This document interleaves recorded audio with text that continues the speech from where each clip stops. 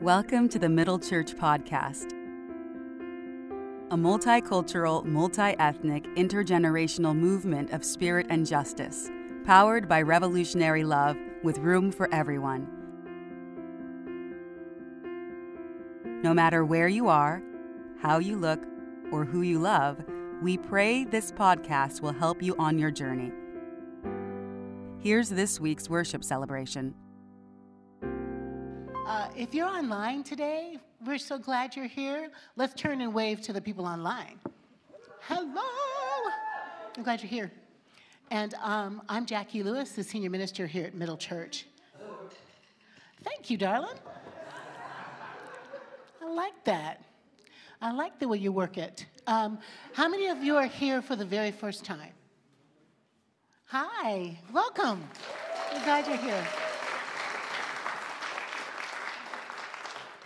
We hope that you will feel at home. Put your hand back up. Wonderful ushers are going to give you a card to fill out. If you're there for the very first time, write in the chat and say, I'm here. That'd be wonderful. So we have a beautiful worship planned for today. It is Trans Day of Remembrance. So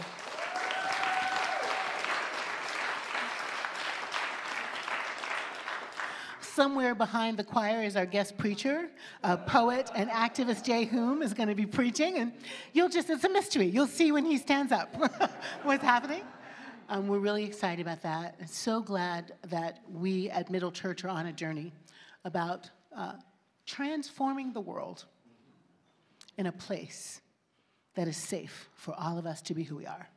So on our journey, our learning journey, we are inviting you on a learning journey. Do not act like trans people are odd. They're fabulous, exactly as they are.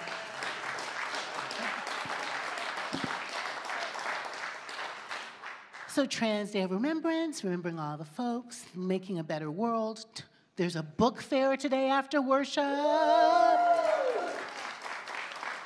That Elise Terali, that Alicia Boyko, they are kicking butt on the children thing. So go downstairs afterwards, stay in the room afterwards. We're going to be reading from the books and selling books. It's going to be a beautiful experience, okay? I know I said Alicia's name wrong. I apologize. I love you, though. Secondly, there's puppets, too. Tomorrow, speaking of transformation, our facade is beginning its journey to come down. Yeah. Yes. Thank you, Tom. My board is like, it's about damn time that thing comes down. It's been a long time. But I think also we know that there is a certain kind of sadness, right? We can't move forward with it standing there. But the facade coming down, to me, feels like the fire kept burning. That the facade didn't fall down, but it did burn down, or burn up, maybe that's better. So when we are taking it down tomorrow, I imagine the neighborhood will also have some grief. So we'll be over there doing a vigil all day, 10 o'clock to 4 o'clock. Come when you can, come as you want, come bring a memento, come tell a story, come and remember, and also dream forward, because that's the next thing, right, Tom? Dreaming forward to all the new things that we can do. So we'll be there. That's what it is. I want to say one more thing that's kind of weird. People online, just listen in on this. Last week, we had a little bit of an accident on the 4th floor in one of the water closets, let's say. And so, let's say paper towels seem to be the culprit. What I'm asking us to do is to remember that we are guests in this house. Amen. And these folks are our people, and now they have a big damage to take care of. So when you finish reading your magazine or whatever you're doing, in what I like to call the throne of grace. Whatever you're doing, let's all just take a look as we leave a room. Leave it as you found it, every room, all the rooms. Let's make it a neater, kinder experience for our neighbors. Amen? Amen. All right. With all of that and more, I'm so glad you're here, because we're not church unless you're here. So take a deep breath with me. Admire this big choir. Woohoo! And let us worship God.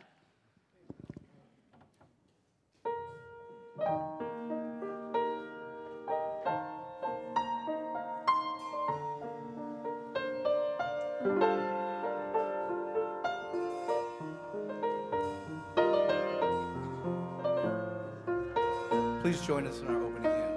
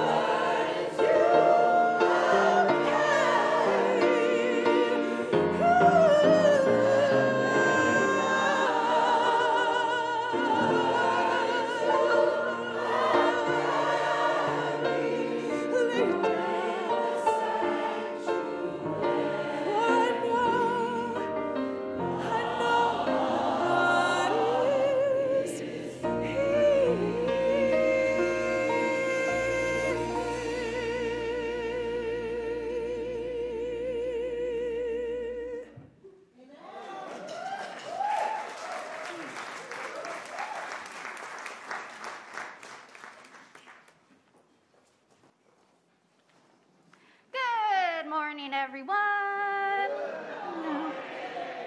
almost fell over. Oh, my goodness. Hi, my name is Alicia Borba Kalaiko. I use she, they pronouns, and it's time. Woo! Yeah, woo! Oh, my God. Oh, my. What is happening? I love it. Woo! Praise the Lord. Okay, so it's time for the message for all ages. So everyone who's in the sanctuary, I encourage, hi. the young and young of heart to come join me for our message for all ages. Yippee! Yeah! And everyone, all the kiddos at home, feel free to get a little closer to the screen. This one's for you. Okay, great. So, hello. So, tomorrow is Trans Day of Remembrance, and today is our book fair. So, I thought for today's message for all ages, we'll read a book by a trans writer, and I borrowed it from my local NYPL branch, so go libraries. And today's story is, hello, yay, welcome, oh my God, friends, yippee! From the Stars in the Sky to the Fish in the Sea, written by Kai Chen Tom and illustrated by Wai Yan Lee and Kai Yan Chin. So let's get started. Once upon a time, in a little blue house on a hill on the edge of town, a baby was born. They were born when both the moon and the sun were in the sky, so the baby couldn't decide what to be. Boy or girl, bird or fish, cat or rabbit, tree or star. So the baby looked a little like everything. They looked very strange.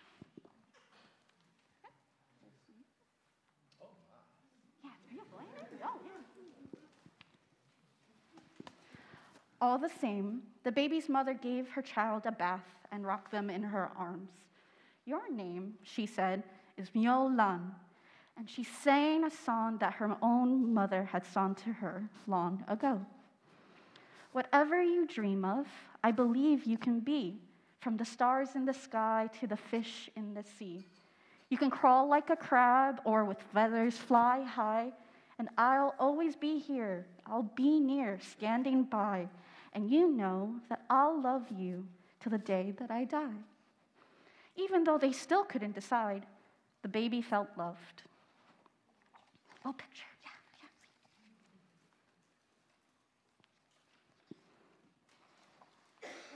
Yo Long grew up to be a strange, magical child who was always changing. They grew feathers and wings to fly with bluebirds in the mornings, scales and a tail to swim with fish in the afternoons, and fur and paws to play with puppies in the evenings.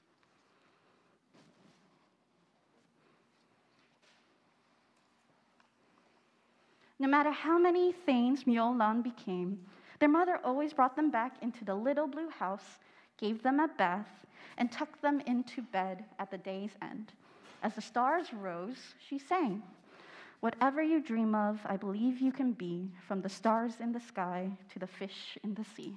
And Myo Lan felt loved.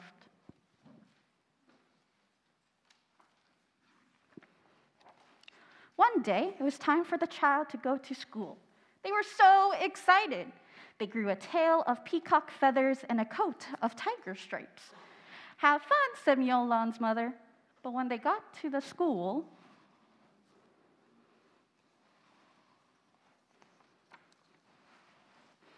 the other students were either boys or girls.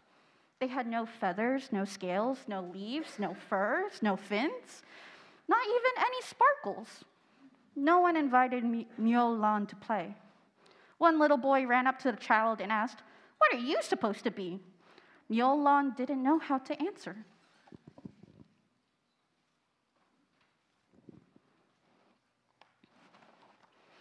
When they came home, their mother asked them how they'd like school. "It's okay," said Myo Lan. "Did you make any friends?" "Not really," said Myo Lan. That night, Myo Lan's mother tucked them into bed and sang, "You can crawl like a crab or with feathers fly high, and I'll always be here. I'll be near, standing by, and you know that I'll love you till the day that I die." And Myo Lan felt loved, but also worried.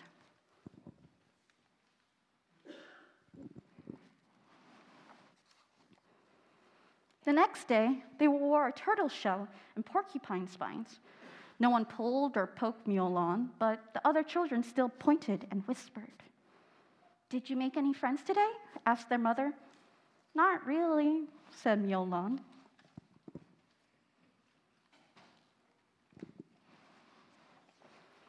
That night, Myolan's mother tucked them into bed and sang, "Whatever you dream of, I believe you can be, from the stars in the sky to the fish in the sea." Myolan felt loved, but they also felt sad.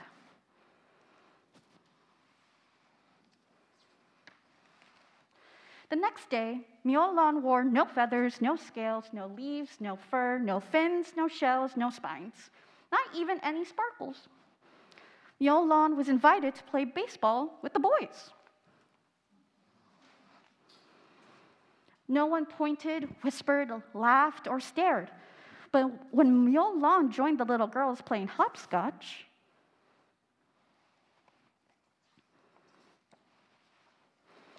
"Boys don't play hopscotch," said a little girl. "Are you a boy or a girl anyway?" asked a little boy. "Didn't you have a shell the other day?" asked the little girl. "And feathers the day before?" "What are you supposed to be?" said several children at once.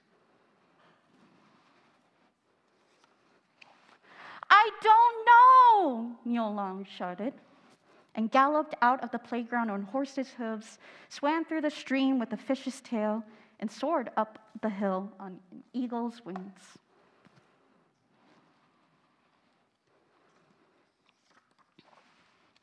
"How was school?" asked Myolan's mother. "I wore feathers and stripes so that the other kids would think I was beautiful, but they thought I was weird. And then I wore a shell and spines so that no one would pull or poke me, but they wouldn't talk to me. And then I just tried to be like everyone else, but I haven't made any friends. I can't decide what to be. Why do I have to just be one thing?"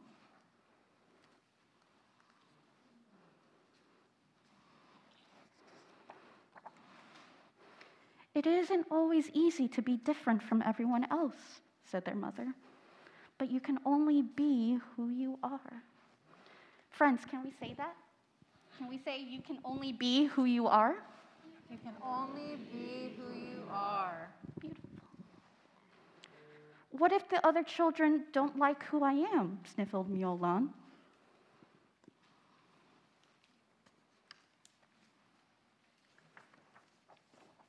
Their mother smiled sadly.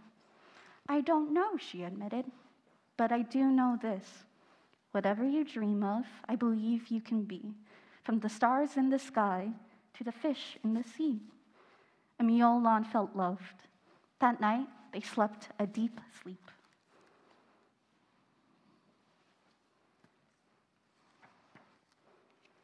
The next day, Myolan wore fur, feathers, scales, leaves, and many sparkles that glittered like stars. For a moment, none of the other children spoke. Then a little girl said, "You can fly? That's so cool!" "I like your sparkles," said a little boy. "I'm sorry I pulled your feathers," said the boy with red hair. "I was a little jealous of them."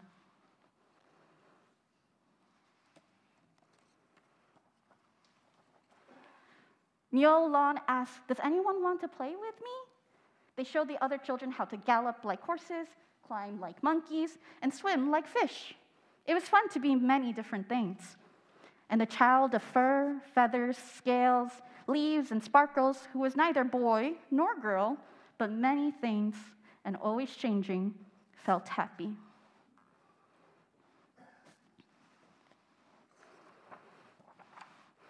In the little blue house on the hill on the edge of town, Myolan's mother smiled and sang the song her mother had sung to her once upon a time. "Whatever you dream of, I believe you can be, from the stars in the sky to the fish in the sea. You can crawl like a crab or with feathers fly high, and I'll always be here. I'll be near, standing by, and you know that I'll love you till the day that I die. Whatever you dream of, I believe you can be, for you are my child, courageous and free." So friends,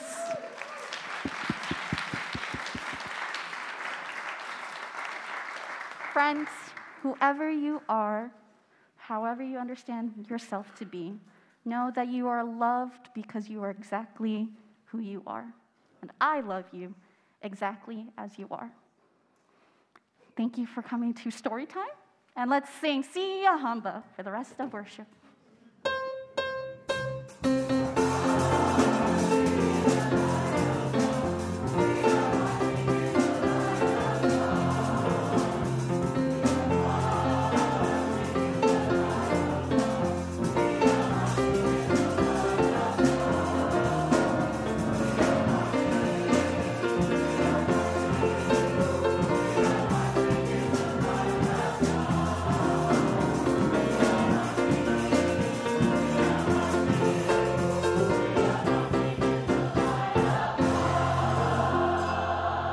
Alicia, come back. Alicia, come back. Come back. Alicia has been doing children's ministry for us for years. And I just want to say thank you to Alicia Kaleko for her gifts, their gifts in this place, and for us to stand up because we've not seen Alicia in this room since January, right?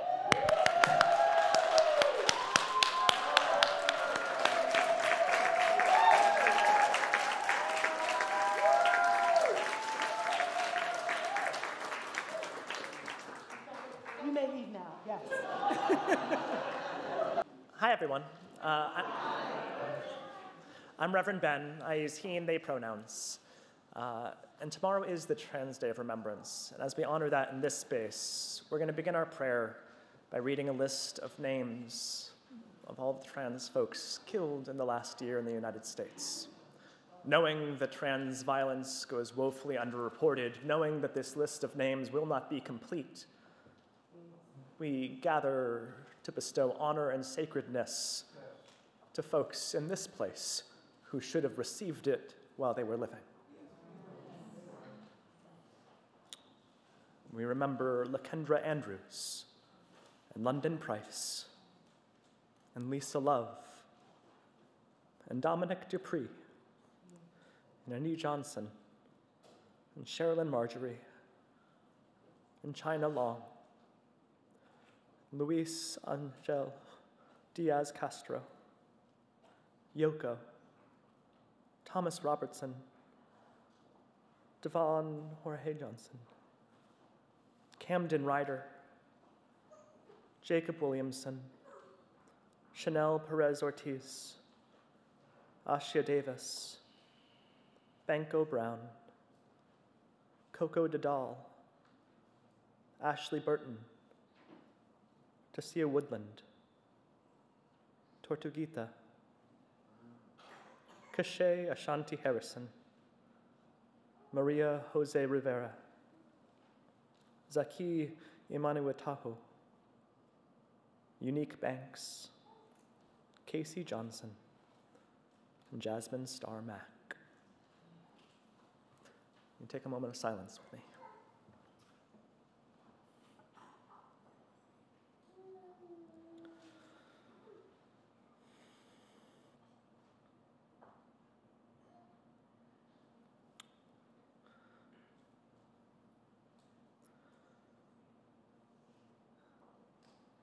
God, you have told us that we are wonderfully created in your image. And so we know that when trans siblings are killed, it is a crucifixion, a killing of the indwelling Christ. And that if we are to be Christian, we cannot look away from the cross. It makes a claim upon our living. It indicts complacency. And it calls us to a faith that breathes new life, following the one who promised to turn death into something else entirely. And so, God, let us be that resurrection that creates different circumstances, that helps every person know that they are beloved and beautiful and wondrous and holy, exactly as you created them, as they co-create bodies, co-create love, co-create lives with your blessedness. Help every person flourish into abundance, nurtured by community that knows them and names them and holds them as holy and as dearly as you hold them in your heart. Bless these names we have read, knowing that you hold them close to your breast, gathering them as a mother hen gathers her chicks.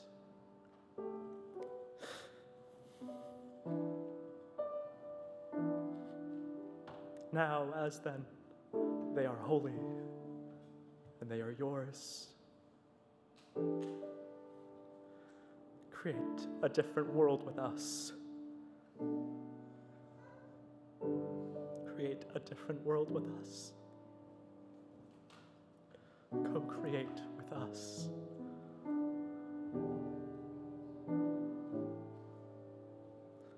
We pray this in your heavenly name. Amen.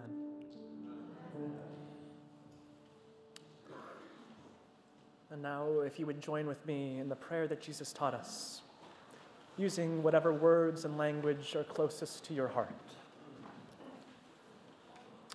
You'll find an inclusive version in your bulletin. Our Creator, who art in heaven, hallowed be thy name. Thy kingdom come, thy will be done.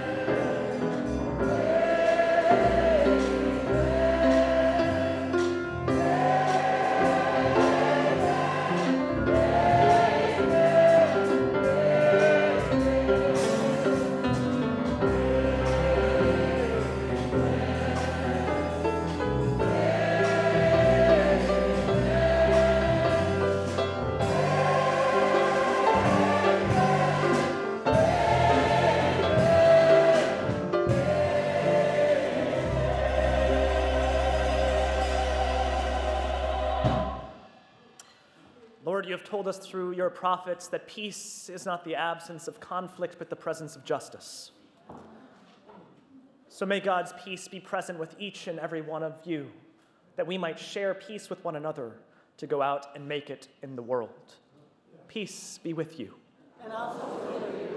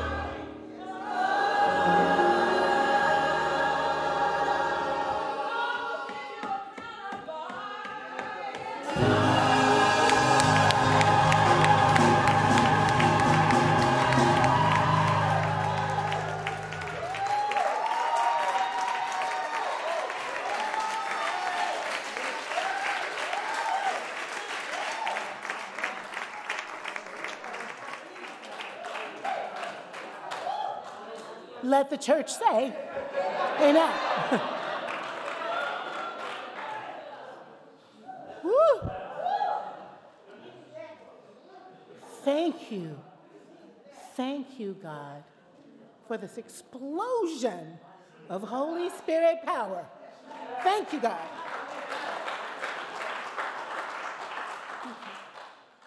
Now, you know,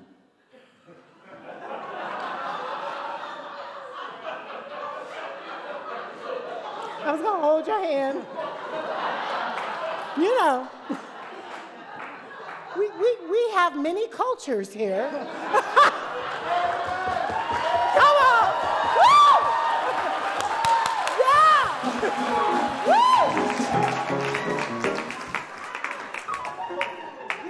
Woo! We have many cultures here at the Middle Collegiate Church. And we had one of them just now, amen.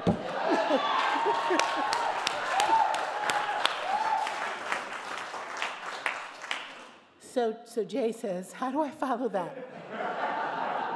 Well, good luck. No, I'm kidding. I'm kidding. That same Holy Spirit power, that same Holy Spirit power is already in this sermon because I got to read it. And I just ask you to take a moment and welcome Jehum, our guest preacher today. Take a moment and welcome.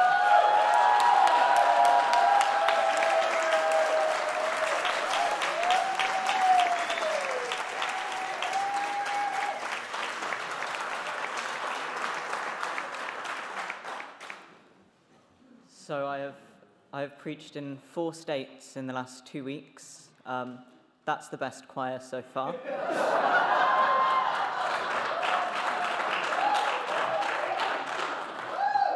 We don't do that in the Church of England.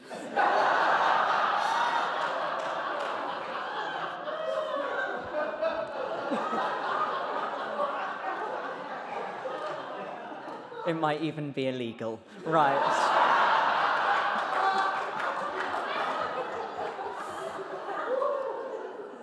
I asked Jackie how I could follow that, and I think the only answer is, of course, with the gospel. So allow me to read for you Mark 8:27 to 36.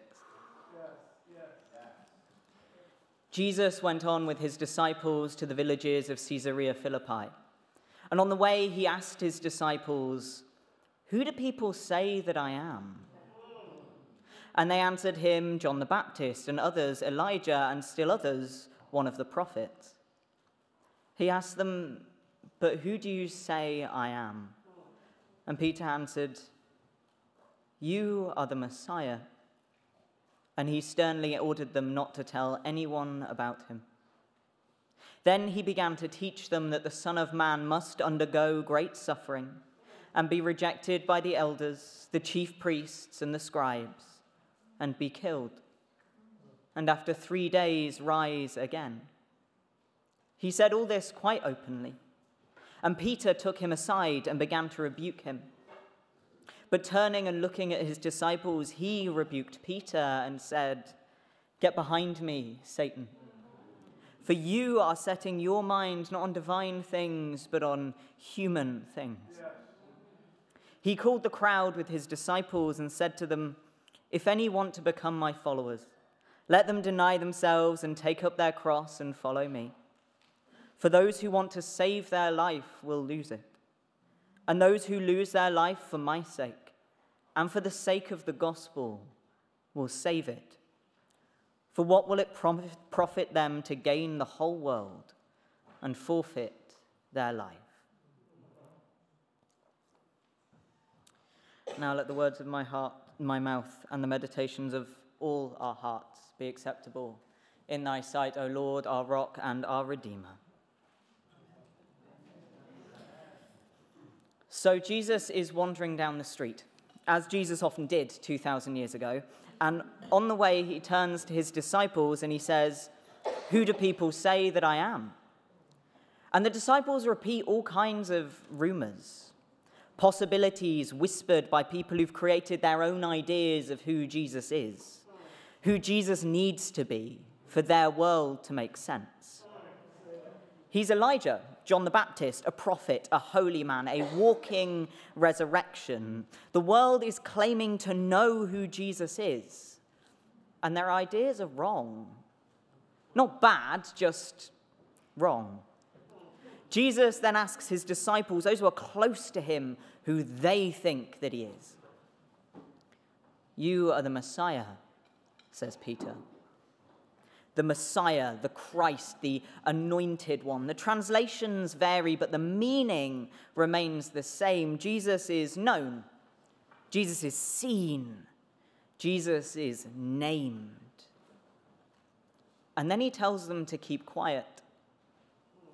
This is his truth, and it's his to reveal at a moment he chooses. And here is the core of what this passage is all about: truth and revealing, and the consequences of that. At the beginning of this passage, people make assumptions as to who and what Jesus is, just as people make assumptions as to who and what we are, who and what we all are, straight or gay, cis or trans, bi or pan or ace. People look at us, they hear about us, and they assume. And their assumptions might not be insulting. It's not inherently bad to be any of those things. But it might be bad for you. Being anything other than fully the person God created you tends to be bad for you. Internally, at least. And in the case of Jesus, and the assumptions made about him, that he's John the Baptist or Elijah, those are flattering assumptions if ever I've heard them, but they're just that. They're assumptions. And they're wrong. And the truth that Jesus is the Messiah, that is dangerous. Just as even today the truth of who we are can be dangerous. The transcendent truth of who God has made us can be dangerous in this world. And so it makes sense that immediately after the disciples speak and know his truth for the first time, Jesus makes his first clear prediction of the passion. The unfair and unjust consequence of his truth in God and of others' fear of it, or of what it may be. The possibility alone is world-shaking enough to be feared, after all. He tells his disciples simply that the Son of Man must undergo great suffering and be rejected by the elders, the chief priests, and the scribes, and be killed, and after 3 days rise again. He will be rejected, and he will suffer, and he will be killed.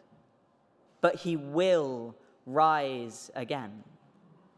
Here, Jesus explicitly predicts the instruments of social and religious power denying and destroying something of God that they simply cannot comprehend. And he predicts God prevailing, as always. But as I'm trying to make clear, this isn't just about Jesus. This is about us too, as followers. This is about our lives in God, ourselves in God, our truths in God. This is made clear in that moments after predicting his own death at the hands of those who cannot accept his truth, Jesus says, if any want to become my followers, let them deny themselves and take up their cross and follow me. For those who want to save their life will lose it, and those who lose their life for my sake and for the sake of the gospel will save it. For what will it profit them to gain the whole world and forfeit their life? It's not exactly a cuddly platitude. Jesus is seemingly asking us to die, to lose our lives. But what does it mean to lose your life? I think that's the important question here, the thing upon which our understanding of the entire passage relies. What is a life? And what does it mean to lose it? Though it's important to recognize that for Jesus' followers in this most dangerous moment, the literal meaning of losing a life, of dying, would have been foremost in their minds. Life isn't simply the state of being alive, and dying isn't the only way to lose your life. And I know that sounds wild, but you already know that on some level at least, because who hasn't been told to get a life? Or told someone else to. And the only way that saying get a life to a living, breathing person can make any sense is if life means more than breath and heartbeat and brainwaves. And we all know that, even if we've never thought about it until now. So what is life? It's this. It's all of this. And it's everything else too. Life is all that we know and all that we think and all that we think that we know. And so in this passage, Jesus is not, in fact, asking us to die. What he's asking of us is much harder. He's asking us to lose our lives for his sake and for the sake of the gospel. We're being called to strip away all that's familiar and comfortable, all that makes existence easy, all that makes sense. We are being asked to dismantle ourselves and the world and rebuild in a truer image. In short, we're being asked to give up this vast, nebulous concept that is life, in pursuit of this radical gospel. And in losing our lives for Jesus' sake, and for the sake of the gospel, we will save them. But what does that look like? The process can take many forms, but it must, at its heart, be a process of clearing away the stuff of life that separates us from God, and for the full truth of who we were created by God. And for many of us, during that process, we must make a choice. Not about what we are, because being queer is not a choice, but about what we do about it.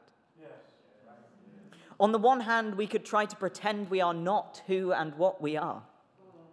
We could take whatever moment of clarity we may have had and we could deny it. We could become our own Peter, hearing the cockerel crow and weeping as we realize that out of fear of worldly retribution, we have denied the wonder and clarity gifted to us by God. Yes. We could continue as if we'd never seen that terrifying beauty and endless possibility that for a moment danced before our eyes. We could try to keep safe, to keep control, to exist in the status quo and avoid the suffering and rejection so often offered by the world and by those in power. Try to avoid suffering and rejection at the hands of our own modern versions of those elders, chief priests, and scribes who 2,000 years ago were so challenged by the wondrous, expansive truth of God's love for creation that they insisted upon the death of the person who most embodied it. We could save our lives as we know them, while simultaneously knowing that to do so means losing the truest life of all. The life that God, in their infinite love and wisdom, created and called each and every one of us to live.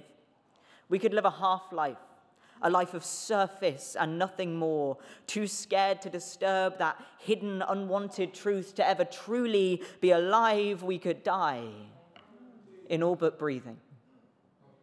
Or we could risk it all. We could choose to give up our lives in pursuit of the incredible, dazzling truth of who we were made to be. We could step out into the unknown in a world that is so often utterly unable to accept the truth of who God formed us to be, knowing that what we stand to lose is nothing short of everything. And that everything is as nothing into comparison to what it is we shall gain. And upon doing that, upon finding our lives, we may die then too. Hate crimes are rising, and all too many of us do, but before that possible end, we will know we have truly lived, if only for a short while. In short, in this world at this time, queer people are given a choice. We can try to save our lives, only to lose them one way or another. Or we can willingly lose our lives in search of a truth that so often sees us rejected and reviled by society. In doing such a thing, in giving up our life in that way, we will find it. Jesus asks us, what will it profit us to gain the whole world and forfeit our life? And though he was not explicitly speaking of queer people in the 21st century when he spoke those words, it does not mean that the meaning does not hold. To go further, Jesus says, those who lose their life for my sake and for the sake of the gospel will save it.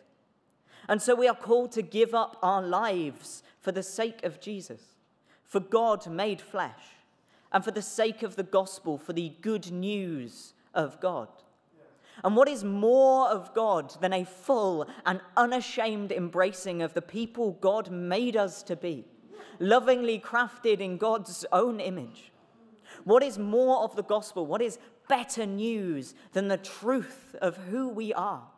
Living, breathing examples of the expansiveness of God's creation and the love which God has for each and every one of us. Jesus died for us on the cross so that we may live, so that we may call on God's kingdom to collide with the here and now, to manifest on earth, to bring a purity and depth of love and justice that is beyond human comprehension, but in Christ is within human reach. And that kingdom starts with us. We're called to love our neighbors as ourselves, and so we must love ourselves. We are called to share the good news of God.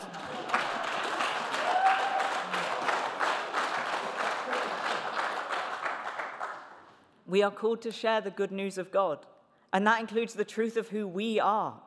Living embodiments of the wonder of God's creation, we are called to lose our lives, for in doing so we shall find them in God.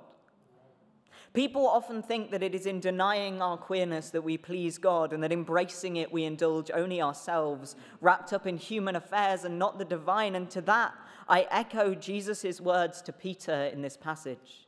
Get behind me, Satan.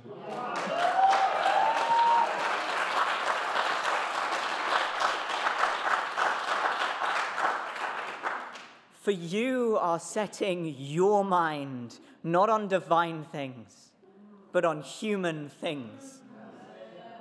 Because what is more human than the social and cultural norms that we use to shame and exclude? What reeks of human corruption more than the use of scripture and of God's name to excuse bigotry against God's beloved creation?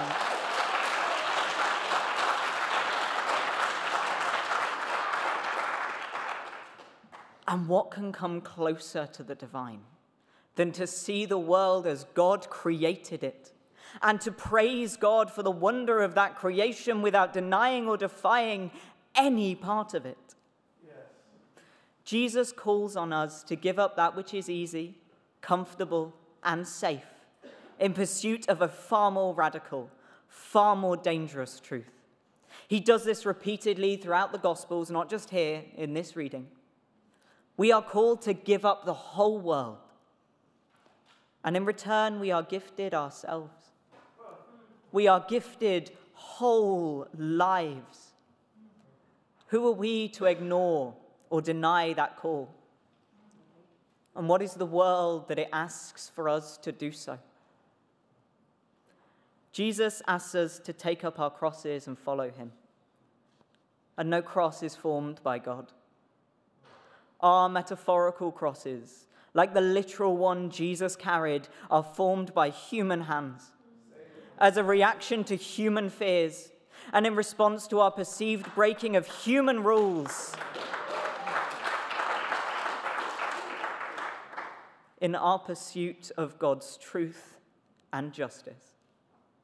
Our cross is not our God-given queerness, but the world's response to it.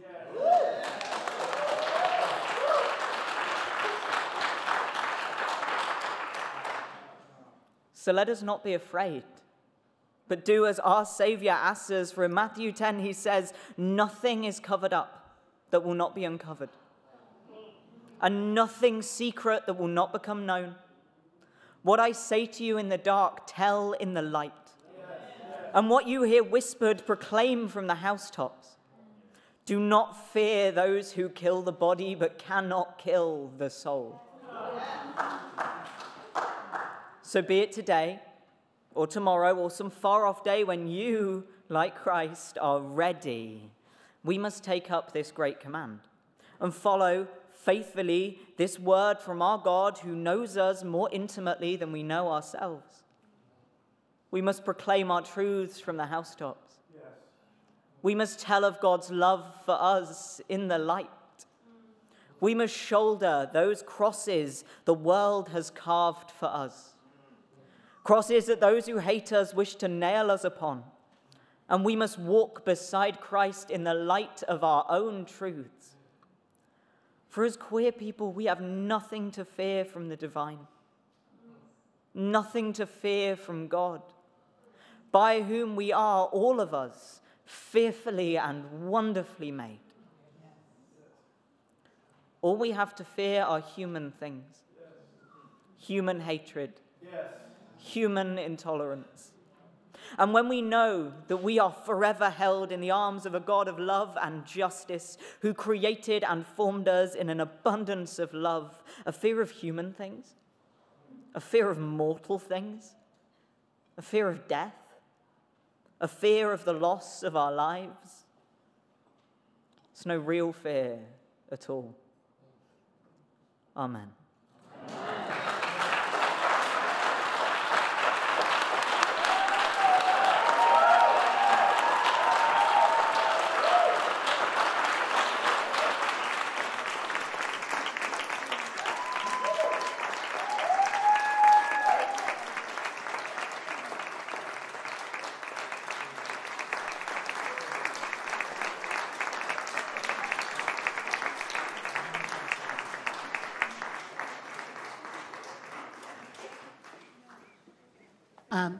We advertised this sermon as a duet, and then I read Jay's words and wanted to give him the space because he deserved the space. Right decision, the right decision. But a 1-minute response on the way into inviting you to join the movement. You know, I'm a woman of a certain age that my husband says I should stop saying. Yeah, but I'm 64, right? I'm 64. The Beatles wrote a song about me and Dean, you know. And I'm saying that to say something about transformation, Jay, right? That there is a blessing that has happened in the last 20 years that I've been part of this community, which is the inability to continue to take for granted. The inability to continue to take for granted that we're not all in a process of transformation. Like, my queer friends have queered me, and I am clear that the journey that you were on, are on, I'm on. I'm on that journey. And I don't mean to say I'm on that journey about getting the pronouns right. That too. But I mean owning the non-binariness of my own self. Owning the non-binariness of the world that wants to push good, bad, left, right, Jew, Palestine, black, white, male, female on us and cause us not to have nuance thinking or revelations about ourselves. That cause us to be stuck, Jay, in places of death. That we pretend to be places of life. That's the life to give up. Like that's the life to lose. The life to lose is the impingement that happens because we can't get past what the world wants to categorize. For me recently, I've been talking to a friend about letting go of something that impinges me. That in a world of binaries, Jay, I'm like, be good, right? And be good could be full of S-H-I-T. Be good could be false understandings of what wounds me and hurts me. Be good could be buying into feminine crap about instead of owning my badass male self. When my mom died 6 years ago, we got to some truth-telling that unlocked something in me that continues to come out. My dad died 6 months ago, 3, and it's coming out. And what's coming out is truth. Truth that will set you free. Truth that will cause you not to be dead inside. Truth that will exact from myself any of the dead-giving, life-sucking. That's the journey we're all on. What we think is the right way to be is often in prison.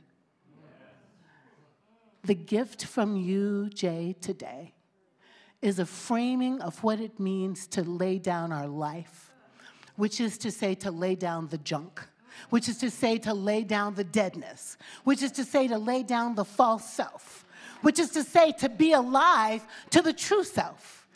I'm so thankful for the framing, and that is not, somebody look at the trans people. Yes, the trans people, but you, coming fully into you, is the journey we're on if we're on a journey with God. God wants our true self in this movement for love and justice.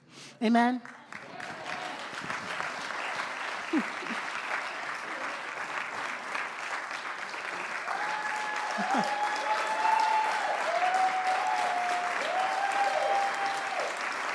So,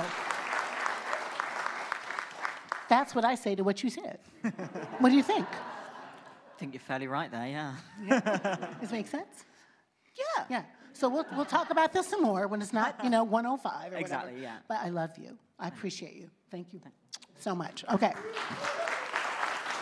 Right? So John and I are members of this church. You don't always join the church where you work. You don't have to join the church where you work. You don't. And in fact, in some churches, they won't let you join the church where you work because of some kind of conflict of interest or something. I belong to this church, and my husband, John, belongs to this church. Why? Because it's the best church on the planet.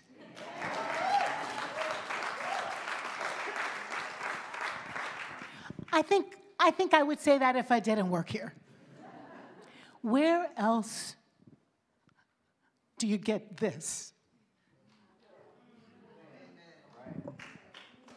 Where else do you get this?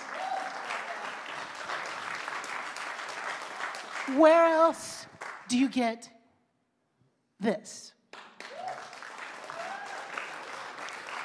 Multicultural, multi-ethnic, many-gendered, many-sexuality laboratory of love. Interfaith. Trying hard. Making mistakes. Being sorry. Being held up by love.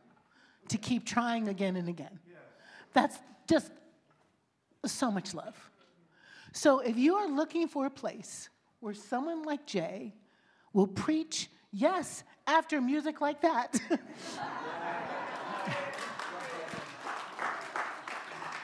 and if you're looking for a place where you can be exactly as you are as you come through the door or into the lens or on the screen, if you want to be a place that is a laboratory rehearsing the reign of God on earth, knowing we're going to fail, but we're going to try again tomorrow, this is the place. And we invite you to join us. Easy breezy peasy. Go to middlechurch.org/join. Put your name there. We'll pursue you. We'll stalk you. We will find you.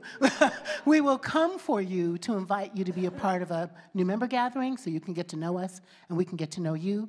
And then you're ours. That's it. Not 6 tons of catechism, not pay us a tithe, although part 2. Movements do require resources, and you're a resource, right? Just you're here, your gifts, your thoughts, your dreams, your hopes, your personality makes us who we are. Your voice, you can sing in the choir. John will let you. You can usher and make people feel welcome. You can teach classes. You can write pieces. You can show up and march in the streets. There's work to do, and you're welcome to do it. And the other resource you have is funding the movement. We are not broke.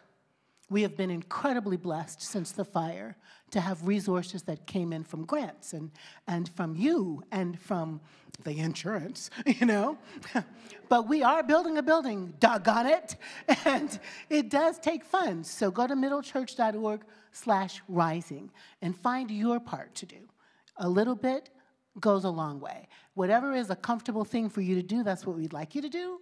And more than anything else, remember that this is a house filled with love for you and your people. And I'm so glad you're here. With that, the choir will once again blow us out of the water. Goodbye.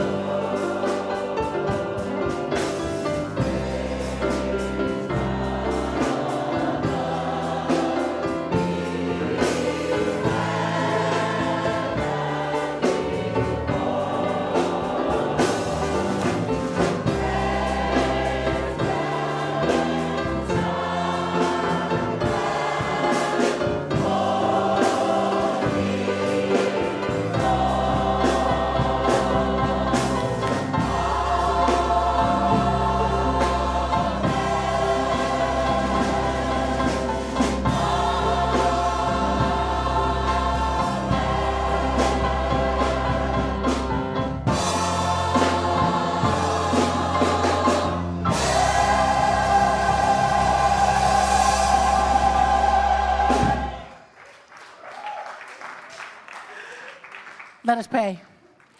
Holy One, for these gifts, all of these gifts, we give you thanks and praise, and we ask that you would use our bodies, the lives we give up, and the lives we pick up to heal the world. Amen. Amen. We're going to sing a shortish version of the final hymn.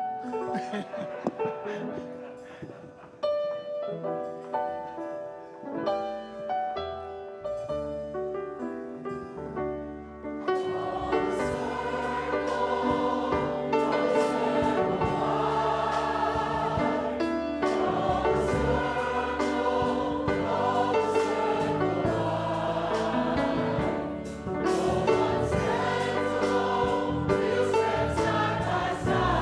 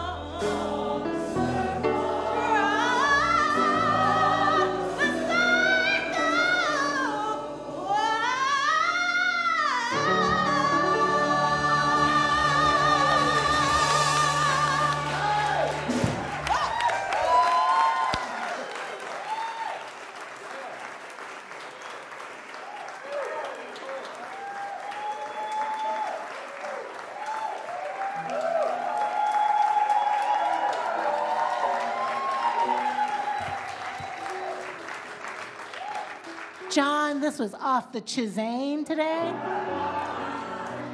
Thank you, everyone. Thank you, amazing musicians. Thank you, community of faith. Thank you, Jay. Thank you. I'm supposed to let you know. That the book fair is not just for kiddos. So if you're looking for holiday books, please come downstairs or stay here and get books. But buy books. There's books, and those books are being partnered with you. I can't do it. You and me books. Okay, thanks. I'm so. And Jay's new book of poetry is available. Which Jay will be reading in a few minutes after he drinks some water. Can you raise your hand in a blessing for each other?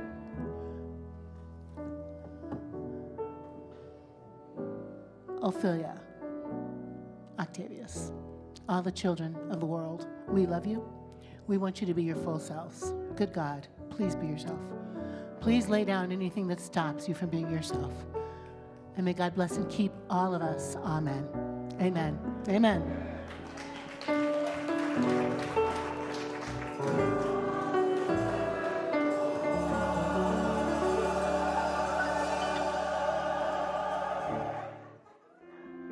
Thanks for listening, friends. To learn more about Middle Church, visit middlechurch.org.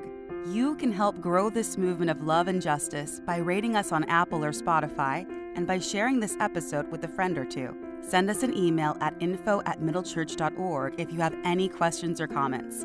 We hope you'll come back next week. Bye for now.